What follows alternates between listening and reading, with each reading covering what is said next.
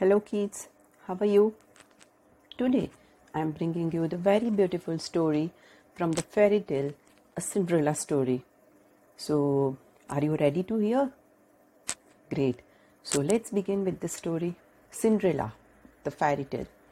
Once upon a time, a girl named Cinderella lived with her stepmother and two stepsisters. Poor Cinderella had to work hard all day long so the others could rest. It was she who had to wake up each morning when it was still dark and cold to start the fire. It was she who cooked the meals. It was she who kept the fire going. The poor girl couldn't stay clean from all the ashes and cinders by the fire. What a mess! Her two stepsisters laughed, and that is why they called her Cinderella. One day, big news came to town. The king and the queen were going to have a ball. It was time for the prince to find a bride. All of the young ladies in the land were invited to come. They were wild with the joy. They would wear their most beautiful gown and fix their hair extra nice. Maybe the prince would like them. At Cinderella's house, she now had extra work to do. She had to make two brand new gowns for her stepsister. "Faster!" shouted one stepsister. "You call that a dress?" screamed the other. "Oh dear," said Cinderella. "When can I?" The stepmother marched into the room. "When can you what?" "Well," said the girl, "when will I have a time to make my own dress for the ball?" "You?" yelled the stepmother. "Who said you were going to the ball?"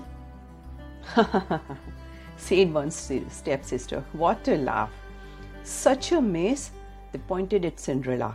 All of them laughed. Cinderella said to herself, "When they look at me, maybe they see a mess, but I am not that way, and if I could, I would go to the ball." Soon the time came for the stepmother and stepsister to leave for the big party. Their fine carriage came to the door. The stepmother and stepsister hopped inside, and they were off. "Goodbye," called Cinderella. "Have a good time." But her stepmother and stepsister didn't turn around to see her. "Oh, me," said Cinderella sadly. The carriage rode down the street. She said aloud, "I wish I could go to the ball too." Then poof! All of a sudden, in front of her were a fairy. "You called?" said the fairy. "Did I?" said Cinderella. "Who are you?" "Why, your fairy godmother, of course. I know your wish and I have come to grant it." "What?" said Cinderella. "My wish is impossible." "Excuse me," said the fairy godmother in a huff. "Did I not just show up out of thin air?" "Yes, you did," said Cinderella. "Then let me be the one to say what is possible or not." "Well, I think you know I want to go to the ball too." She looked down at her dirty clothes. "But look at me. You do look a bit of mess, child," said the godmother. "Even if I had something nice to wear," said the girl, "I would have no ways to get there." "Dear me, all of that is possible," said the fairy. With that, she tapped her wand on Cinderella's head. At once, Cinderella was all clean. She was dressed in a beautiful blue gown. Her hair was set up high on her head inside a golden band. "This is wonderful," said Cinderella. "Who said I was done?" said the fairy godmother. She tapped her wand again. At once a beautiful carriage came to be with a driver and 4 white horses. "Am I dreaming?" said Cinderella, looking around her. "It is as real can be," said the fairy godmother. "But there is one thing you must know." "What is that, dear?" "All of these last only to midnight. Tonight, at the stroke of midnight, it will all be over. Everything will go back to how it was before." "Then I must be sure to leave the ball before midnight?" said Cinderella. "Yes, good idea," said the fairy godmother. She stepped back. "My work is done." And with that, the fairy godmother was gone. Cinderella looked around her. Did that even happen? But there she stood in a fine gown and with a golden band in the hair, and there were her driver and 4 horses before her, waiting for her to come. "Coming or not?" called the driver. She stepped into the carriage and they were off. Over at the ball, the prince didn't know what to think. "Why do you have that?" sad look on your face. The queen said to her son, "Look around you. You couldn't ask for fingers maidens than these." "I know, mother," said the prince. Yet he knew something was wrong. He had met many of the young women. Yet after he said hello, one by one, he could find nothing more to say. "Look!" Someone pointed to the front door. "Who is that?" All heads turned. Who was that lovely maiden stepping down the stairs? She held her head towed and looked as if she belonged too, but one knew her. "There is something about her," said the prince to himself. "I will ask her to dance." And he walked over to Cinderella. "Have we met?" said the prince. "I am pleased to meet you now," said Cinderella with a bow. "I feel as if I know you," said the prince. "But of course, that is impossible." "Many things are possible," said Cinderella. "If you wish then to be true." The prince felt a leap in his heart. He and Cinderella danced. When the song was over, they danced again, and they danced again and again and again and yet again. Soon the other maidens at the ball grew jealous. "Why is he dancing all the time with her only?" they said. "How rude!" But all the prince could see was Cinderella. They laughed and talked and they danced some more. In fact, they danced for so long that Cinderella didn't see the clock. "Ding dong ding," said the clock. Cinderella looked up. Dong went the clock again. She looked up again. "Oh my God!" she cried out. "It's almost midnight." Dong rang the clock. "Why does that matter?" said the prince. "Dong," called the clock. "I must go," said Cinderella. "But we just made," said the princess.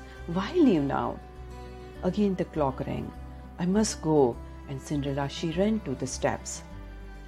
Again clock said, "Dong." "I cannot hear you," said the prince. "The clock is too loud." "Goodbye," said Cinderella. Up the stairs she ran. "Please stop for a moment," said the prince. "Oh dear," she said as one of glass slipper fell off her foot on the stair, but Cinderella kept running up. "Please wait a moment," the prince said. "Goodbye." Cinderella turned one last time, then she rushed out the door. Then the clock was quiet. It was midnight. "Wait!" called the prince. He picked up her glass slipper and rushed out the door. He looked around but couldn't see her blue dress anywhere. "This is all I have left from her," he said, looking out at the glass slipper. He showed that it was made in such a special way to fit a foot like none other. "Somewhere there is the other glass slipper," he said, "and when I find it, I will find her too. Then I will ask her to be my beautiful bride." From hut to hut, from house to house went the prince. Once young woman after another tried to fit her foot inside the glass slipper, but none could fit. And so the prince moved on. At last, the prince came to Cinderella's house. "He is coming," called one stepsister as she looked out the window. "At the door?" screamed the other stepsister. "Quick!" yelled the stepmother. "Get ready, one you must be the one to feed your foot in that sleeper, no matter what." The prince knocked. The stepmother flew up on the door. "Come in," she said. "I have two lovely daughters for you to see." The first stepsister tried to place her foot in the glass slipper. She tried hard, but it just wouldn't fit. Then the second stepsister tried to feed her foot inside. She tried and tried with all her might too, but no dice. "Are there no other young women in the house?" said the prince. "None," said the stepmother. Then the prince said, "Then I must go." "Maybe there is one more," said Cinderella, stepping into the room. "I thought you said there were no other young women here," said the prince. "No, who matters?" said the stepmother in a haste. The prince said, "Come here, please." Cinderella stepped up to him. The prince got down on one knee and tried the glass slipper on her foot. It fit perfectly fine. Then from her pocket, Cinderella took out something. It was the other glass slipper.